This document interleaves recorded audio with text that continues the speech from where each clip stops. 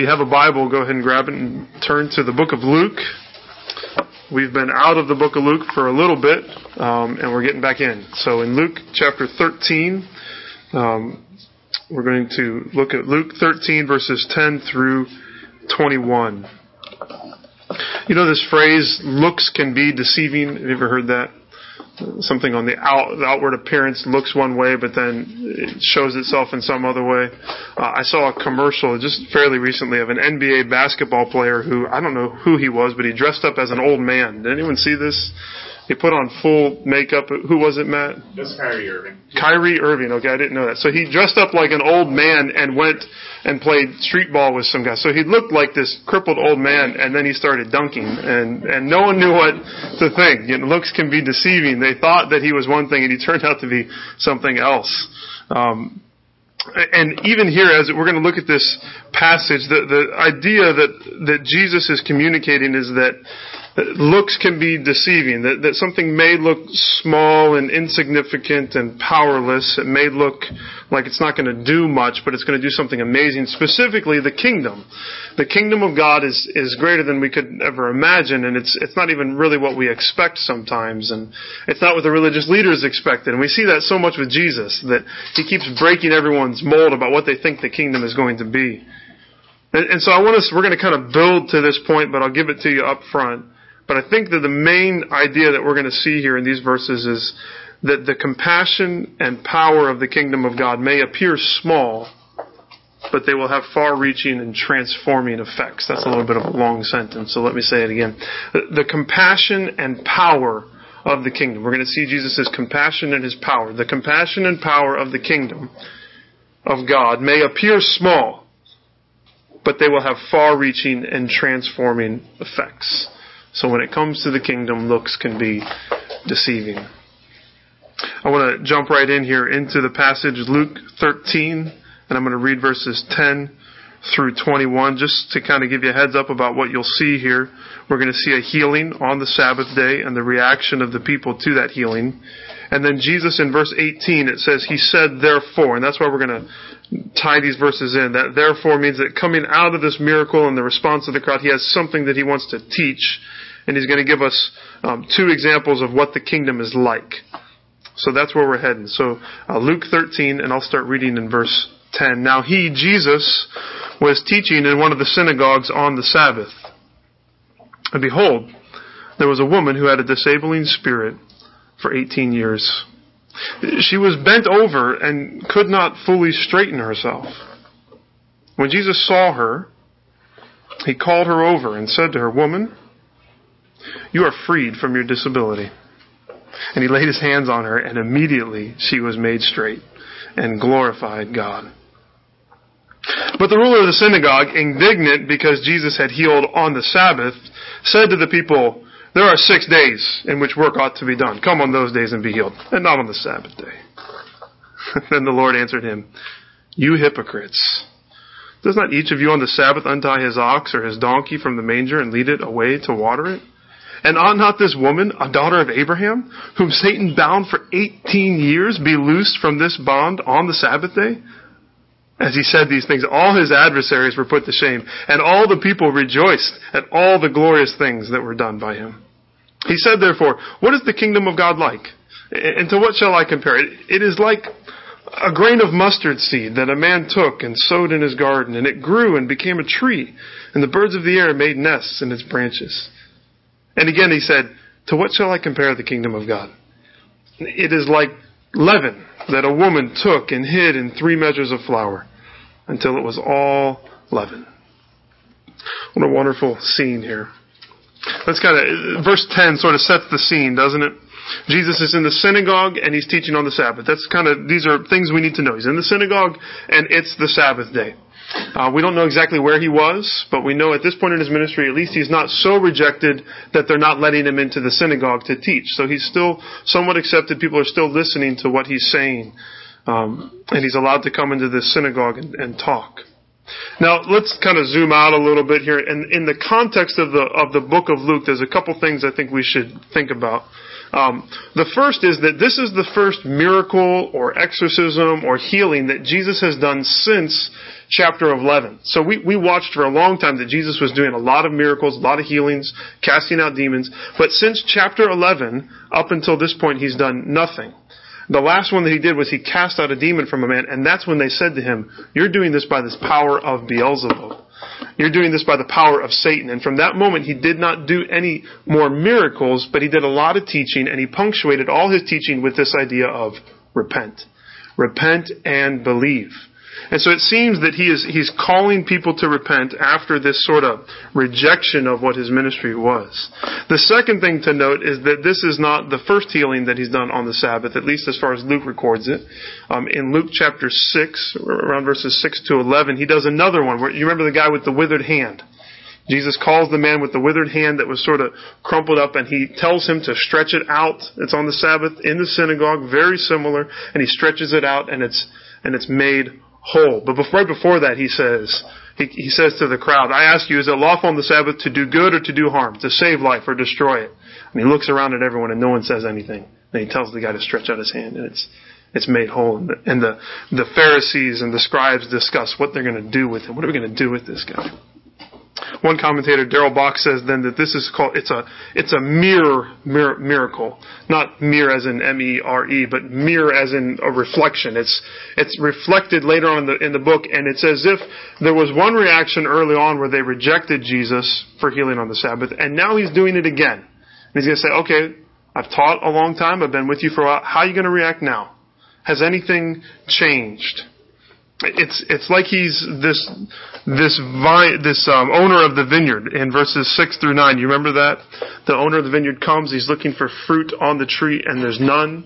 And so he says, "Cut it down." It's as if Jesus has preached for a while, and he's saying, "All right, now is there any fruit? Let's try this again.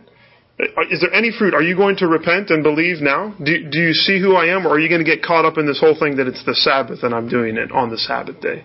So it's in a sense, he's checking this out. Is there fruit?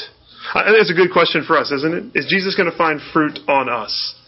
Maybe we've heard from Jesus for a while. Maybe you've been with us in the book of Luke, or maybe you've just been in this church under the teaching of the gospel. If Jesus shows up, is he going to see anything different? Have we changed at all? Are we reacting to what he's saying? Are we ready to repent and to believe in who Christ is? Or are we the same as we've always been? Are we just going to respond the same way as we always do to what Jesus says? Is he going to find fruit on us? Well, let's look at the scene here. That's sort of the context, but let's kind of really get down into this, right? And we want to think about what would it be like to be there. I think that's what we really need to do with the Gospels. What if I was there when Jesus did this miracle? What would it have been like? Jesus is here. He's teaching in the synagogue. He's probably seated at the front because that's how they would have taught. So if you have issues with people sitting while they're preaching, well, Jesus did it. So he can't be too mad. So Jesus is there sitting. And as he's teaching, he notices this woman in the back, and she is bent over. She can't sit up. She can't stand up. She can't walk straight and erect. He sees this woman, and she's just permanently that way. We don't know exactly why, what was wrong with her. But if you've ever had back pain, maybe you can relate with that. Ken's nodding his head. Last week, I know that was a struggle. But it's something, though, that everyone had seen. Everyone has observed this in this woman. They've all seen that she can't stand up straight because of this pain, or maybe because her spine has fused in some way. Something is wrong. And we're told it's not just something that recurs, like every once in a while her back goes out, but rather that she's been like this for 18 years. 18 years. So kids, some of you aren't even 18 years old. Just imagine that you couldn't sit up straight or lay down on your back for your whole life. Or if you're older than 18 years old, this was something to do. Take your age, subtract 18 from your age. Now if that's too hard, just subtract 20. That's a little bit easier. And then add 2. Okay. So subtract that. Now think about how old you were 18 years ago. And since that age until the present day, you have been bent over, unable to stand up. That's a long time. That'd be a terrible thing. I mean, you can't, when you wake up in the morning, when I wake up Jude in the morning, even just as a little kid, he just stretches his back, throws his hands up in the air. You know that great morning stretch. couldn't do that. You couldn't sit up straight. You're always bent over. I remember seeing a woman fairly recently, and she was so bent over that she had to lift her head with her hand because of something wrong with her back. That was what was wrong. So imagine what it's been like for this woman. The source of the issue is probably partly physical, but you can notice there that it says she had a disabling spirit. So there's some sort of oppression going on in this woman. It's physical, but it's also spiritual. Now, I don't think that means that every physical infirmity should therefore be tied to a demon. But there certainly is a sense in which that there are spiritual forces that are working against us in this sinful world, and they can cause physical infirmities to plague us. That's one of the ways we talked about a couple weeks ago, that all of creation is in bondage to futility because of sin. And so this woman is bent over because of sin, because just the fallen nature of this world that our bodies break, but also because Satan and there are demonic oppression that happens that are causing this woman to be bent over. That's a great picture, though, I think, of us, isn't it? That we are bent over. Sometimes we are bent over in physical pain and the forces of wickedness in this world, but each of us also we're crooked. We're bent by sin. Well, isn't that a picture of what sin does to us? We're not straight. We're not the way that we are supposed to be. We're in bondage to corruption. We are sinners. I was reading this week and just reminded of this truth that we are not sinners because we sin, but we sin because we are sinners. Does that make sense? So you're not a sinner because you sin. You sin because that's what you are deep down. That's what we all are apart from Christ. We are crooked. Our backs are out of alignment. Our whole soul is out of alignment. And that's why we sin. We need to be changed at the core of who we are. There's a song by a guy named Derek Webb, and he says, "Lord, I'm crooked deep down." And then the next line is, "Everyone is crooked deep down." Isn't that true? That we all are. We're all bent over in this way. We need someone to straighten us. Back to the story. Jesus sees this woman, just as many people had seen her for the past 18 years, but all the people that saw her before couldn't do anything to help her. I mean, maybe you've had that experience of seeing someone in physical pain and you say, if there was something I could do, I would help, but I can't do anything. But Jesus sees her, and Jesus knows He can help. He can do something. So Jesus sees her. He feels compassion, and He also knows that He has the power to do something. And so He calls her to the front of the synagogue. Isn't that this picture of this woman now coming to the front of the synagogue, bent over? So she's coming and she's bent. She's probably looking at the ground because that's all that she could do, but maybe she's glad that that's all she can do because she doesn't want to look at everyone staring at her as she's coming to the front. But she's coming maybe with hope. Let's hope this isn't just a cruel joke that Jesus is going to parade her in front of everyone and then not do anything to help her. Maybe there's hope that He might be able to heal her. And so she comes and she stands at the front, and Jesus begins to speak to her. And I don't know, text doesn't tell us this, but if I imagine Jesus talking to her, I imagine him making sure that He could look her in the eye. So if it was Him stooping down or just bending over so that He could make eye contact with this woman. And what does He say? He says, "Woman, you are freed." And then that's the phrase that He uses. "Woman, you are freed from your disability. You are released. You are set free. You are loosed from this thing that has plagued you for the past 18 years. He says it, and then he touches her. Probably on the back, I would imagine. That would make the most sense, wouldn't it? And He touches her, and the text says immediately. This wasn't just, it took time. It was immediately she was made straight. She stood up straight. And she looks at the crowd, and she probably then looks at Jesus, and it says that she glorified God.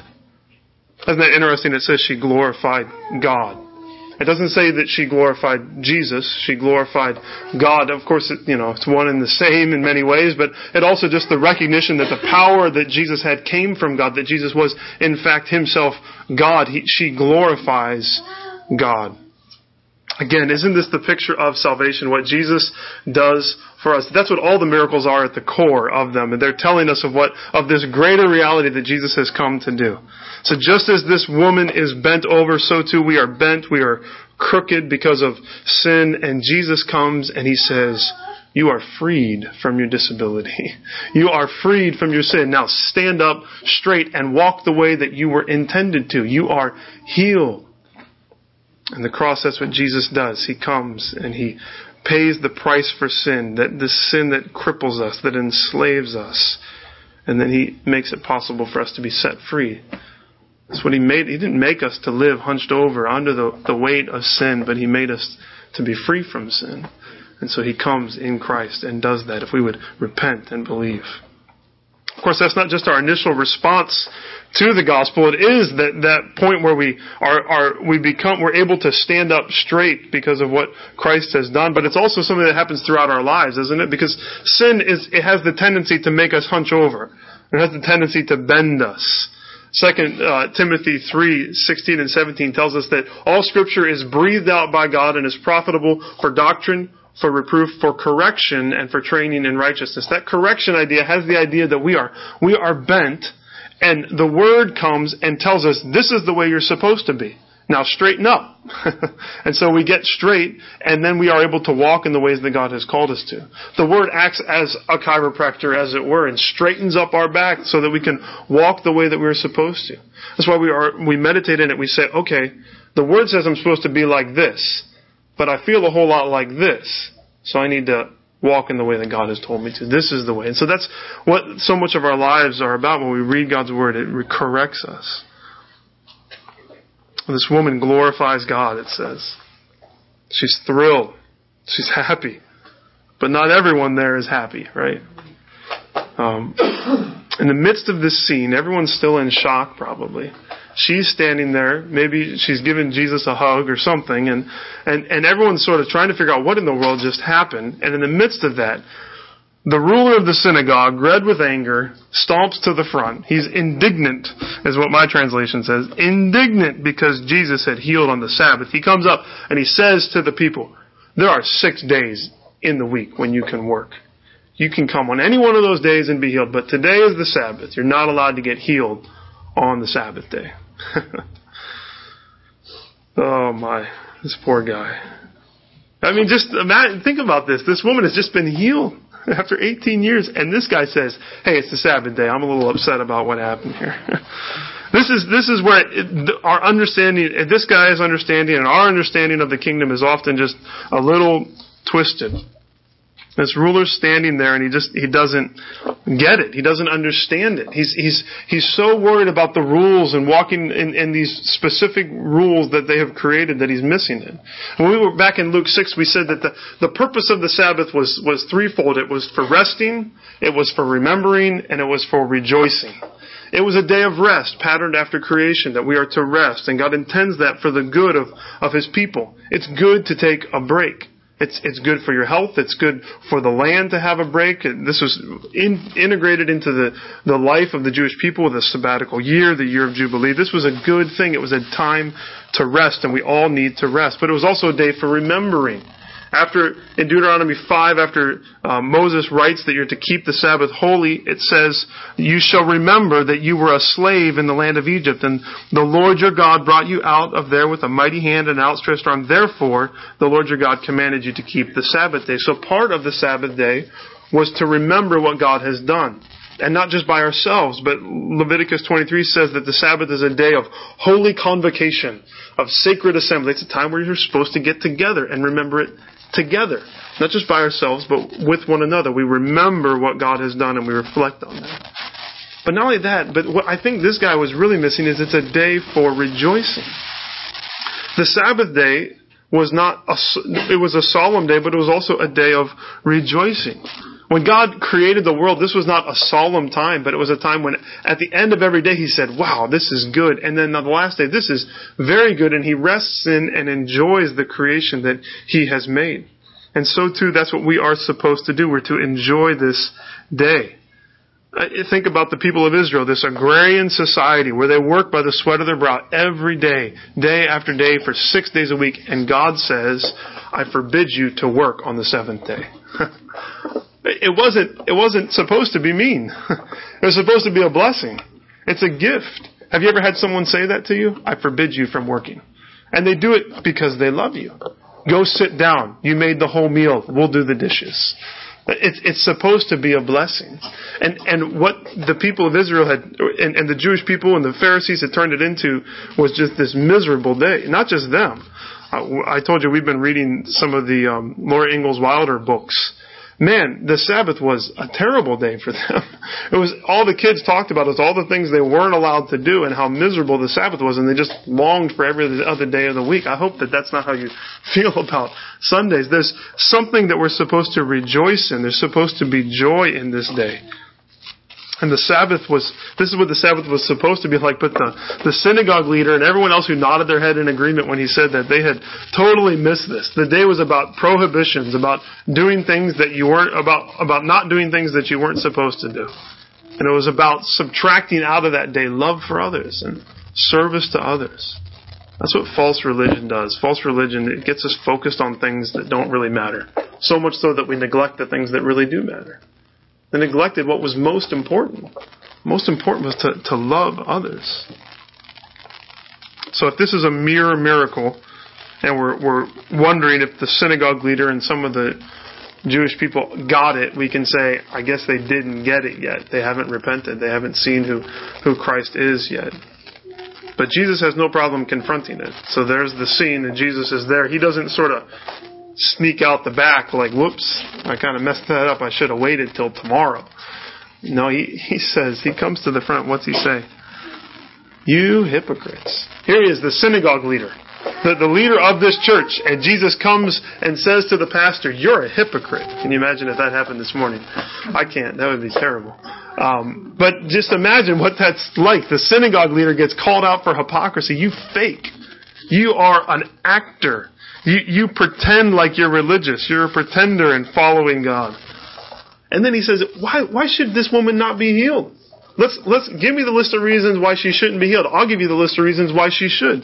He says, first of all, you're a hypocrite because don't you untie your ox and your donkey? You loose your ox and your donkey and you give it water? So you take care of your animals? You let them drink something on the Sabbath day, right? Isn't that work? I mean, you're doing something there. Notice that word loose. And he says, shouldn't this woman, verse 16, shouldn't this woman be loosed? And he gives the reasons, the three reasons, I think. Shouldn't this woman be released? First, because she's a daughter of Abraham. She's a chosen daughter of God. She is someone created in God's image that is to receive the blessings of God. She's a daughter of Abraham. Why wouldn't she be healed? Well, she's much better than an ox or a donkey. I mean, she's a daughter of Abraham. Why can't we take care of her? He says she's a daughter of Abraham. And then he says, and Satan has bound her for 18 years. He says, I'm not waiting another day. It's been 18 years that this woman has been in bondage. Why do you want me to wait until, well, I guess it would have been Sunday. Because Saturday would have been the Sabbath. Why do you want me to wait another day? And then I think the final reason there is a little bit more subtle. This daughter of Abraham, whom Satan bound for 18 years, be loosed from this bond on the Sabbath day. I think Jesus says, you're telling me don't heal her because it's the Sabbath. I'm telling you, today's the perfect day to heal her. If there's any day to heal someone, it's the Sabbath day. It's the Lord's day. It's this day of rejoicing and remembering what God has done. If we're going to heal someone, let's heal everyone on the Sabbath day. Everyone go work, just come on the Sabbath day and we'll heal everyone then. The Sabbath is not intended to keep people from being released from their sin. And we make religion so much so that it keeps people. False religion keeps people from coming to God and from receiving what He would have them to have. There's another picture in here, though. It's this freedom idea, this being loose, just thinking about that. That's what God does for us in our sin. He frees us from sin. In so many ways, we are bent over by sin. We are oppressed by sin. We are under bondage to sin. Satan holds it over us. And Jesus comes to proclaim, you are loosed from sin. You are released from the penalty and the judgment to sin. But yet again, Jesus splits the crowd. That's what He does.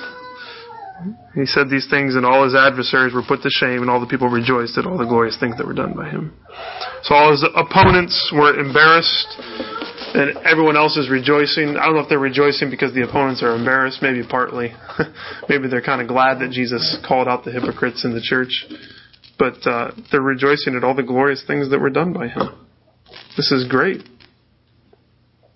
And it says then, he said therefore, so in the midst of this, all right, so get the picture of Jesus is teaching in the synagogue. He heals this woman who had been bent for 18 years. He calls out the hypocrites who are opposed to this.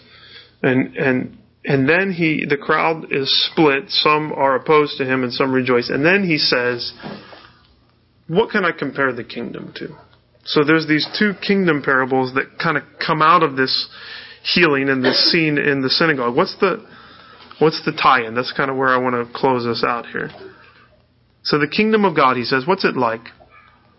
First of all, it's like a grain of mustard seed, which is a very small seed. The kingdom is like a small, tiny seed that when it's planted, it grows into a huge tree. The kingdom of God is like leaven, where just a little pinch put into a whole bunch of dough expands and affects the whole loaf. What's he trying to say? I think with the first one we see that the kingdom is expansive in its growth. Okay, so the seed goes in the ground and it's tiny. You don't expect a whole lot from a tiny little seed, but all of a sudden this whole tree grows out of it. It's expansive in its growth. He says that the birds of the air make nests in its branches, which is probably an allusion to the Gentiles coming in. It's not just for the Jewish people, it's for all the nations. All the nations come in. And all the nations are there gathered together because in the kingdom of God. And it just started out so small. But it grows and the growth is expansive. But also its influence is extensive. It has extensive influence. It's just a little bit in the dough and it spreads to everything. But in both these things, the change is internal. You don't see the seed growing and you don't see the leaven working its magic inside the dough. You don't see it. It's unseen and it's internal. This, I think, is what Jesus is trying to say. That, again, that the compassion and the power of the kingdom of God may appear small, but they will have far-reaching and transforming effects. So this little scene in the synagogue, I think Jesus is trying to say, this may seem little, and we have people that are opposed to us right now. But in the kingdom of God, what seems small becomes big, and what seems insignificant has massive influence. Just think about this woman. 18 years. I mean, the effect on her life was massive. Changed everything for her. It was so little, though. It just started small, but it was expansive. And even to think, it's just one person, isn't it?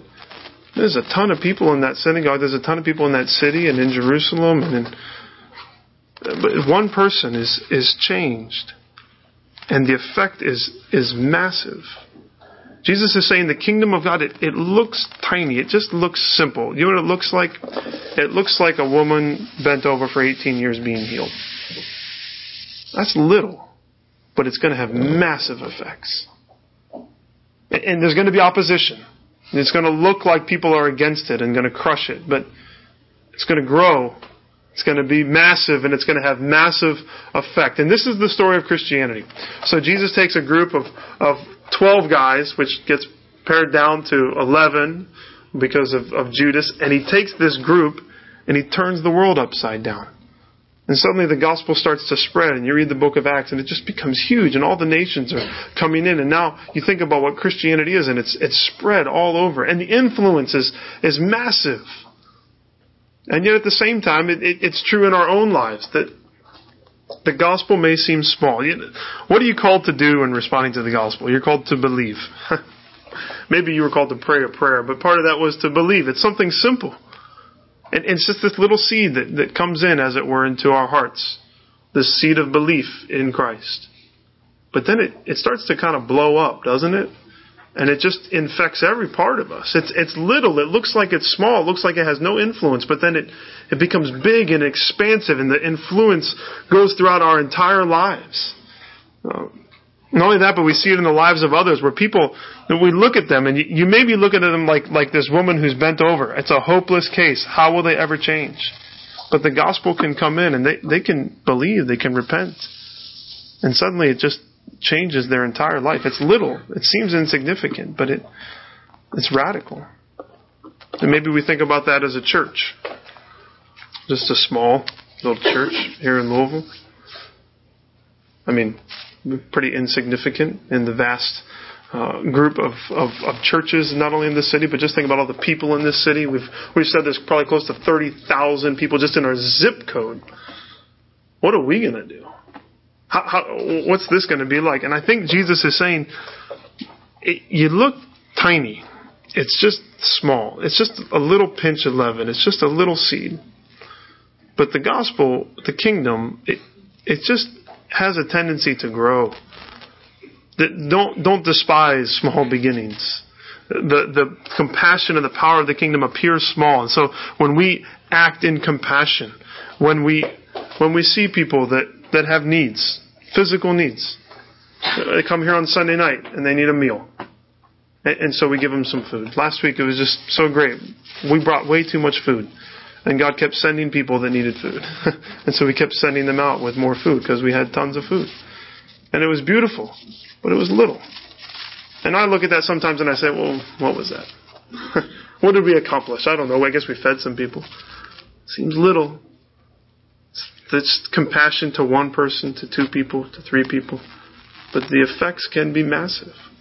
It's a simple thing of sitting down and sharing the gospel with someone, telling them the truth of what Christ has done. And maybe they don't believe in that moment, but there's this seed that's there, and maybe it's going to blow up in their lives. And in eternity we'll say, you were the one that started this whole thing, and God got a hold of me eventually, and it changed. The compassion, the power of the kingdom, it seems so little, but it's going to have far-reaching and transforming effects. Not only in society at large. We look at all the ills in this world today and we think, well, what are we going to do? What do you do with homelessness? What do you do with murder? What do you do with ISIS? What do you do with Ebola? These are massive things. What do? We preach the gospel. I don't know what else to do. I can't solve these problems. I think we go in with compassion, but we also tell people of what Jesus has done. And that can have massive effects.